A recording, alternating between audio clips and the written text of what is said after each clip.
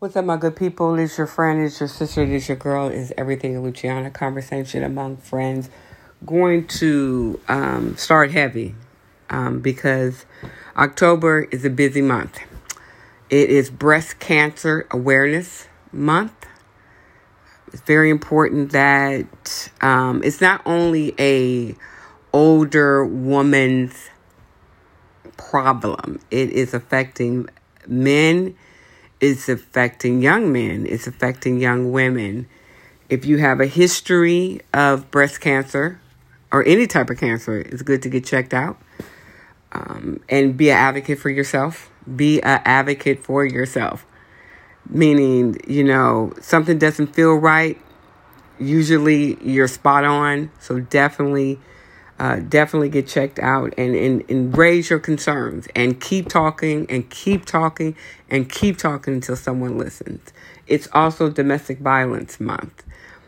I really, truly wasn't aware of, first of all, domestic violence or cancer shouldn't get a month. It should be year round. But we should be talking about it constantly, daily. It should be on the forefront of our minds. But domestic violence it's really not saying taking a back seat, but people are not talking about it. They're not talking about child abuse. They're talking a lot about child neglect, but not child abuse. But domestic violence abuse is not only real, but it's affecting people that are very close to us, coworkers, brothers, sisters, mothers. It's just affecting us all, and the damage domestic violence does to a family, to a person, totally can, eradicate their self-esteem, where they are just a shell of themselves. They're walking around in zombies, and I know that because I've seen a person really become a shell of themselves, and they know it's wrong, but they have accepted. That's right. We need to stop acting like, if they want to get out, they can get out. There's resources and tools and measures that you can take to get out of a situation. But, some people often get comfortable in the pain. They get used to it. And for some reason, they blame themselves. And so they feel like, if I can do better, maybe they won't react that way. But then, they're conditioned their mind that thinking that if someone, how they show love is by violence or it's sick and unhealthy, but that's the world we live in, right? And so I watched this lady just basically she copes by doing other stuff. And what I mean by other stuff is like, she self-medicate, and she lashes out on other people instead of just, I guess it's a way of saying I can't give it to this person, so I'm going to give it to everybody else. And that's not healthy either. But yeah, it's not a healthy lifestyle. And,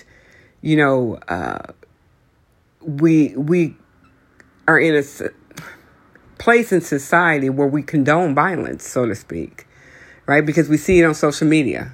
Okay. We see it all the time. People fighting, people, instead of de-escalating the situation, they escalate it. People do that. We see it.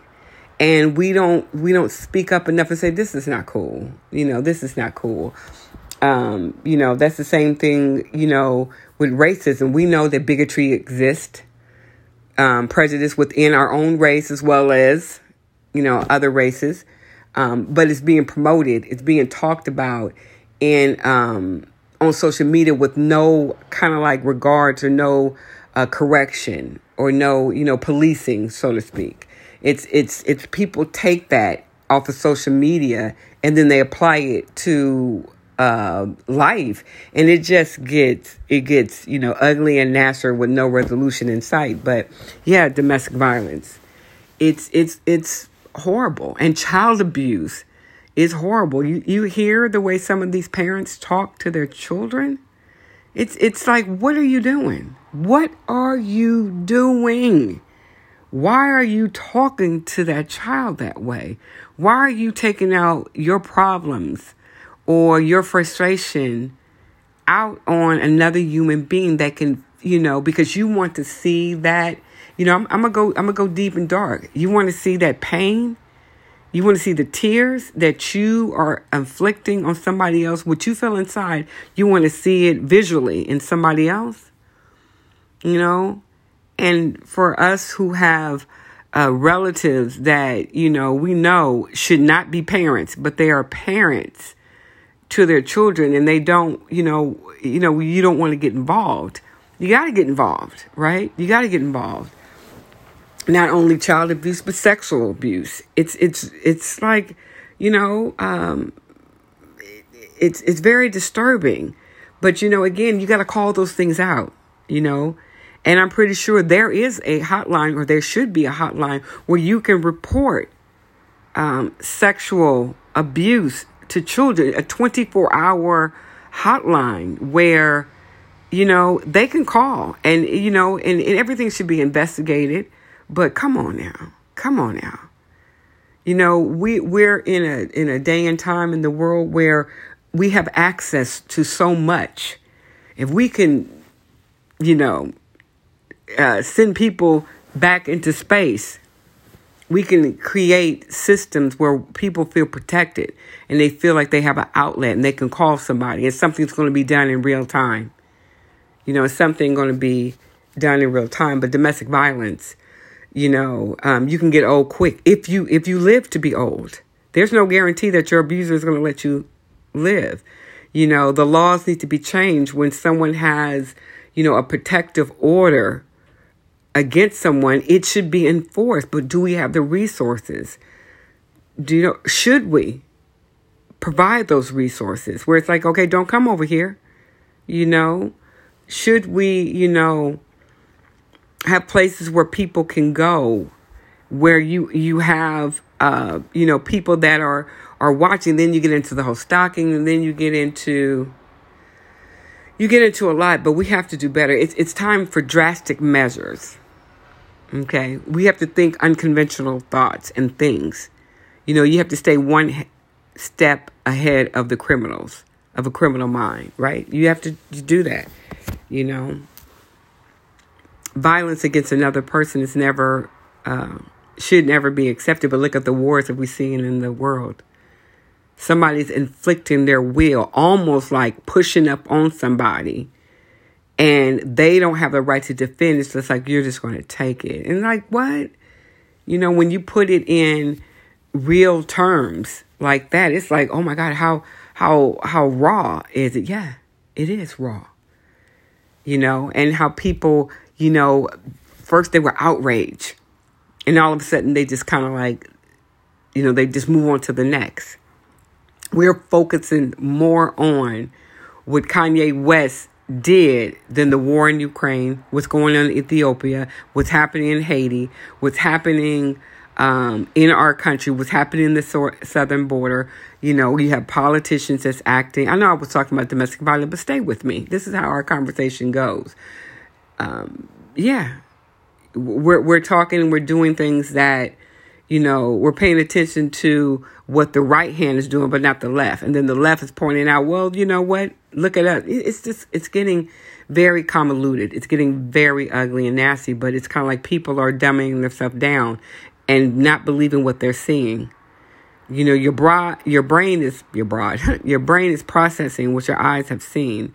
And it's kind of like you want to close your eyes because you don't want to see it, because you don't want to process any more information than you should. It's called information overload. But again, you have to provide those resources and those outlets, because people are suffering in silence.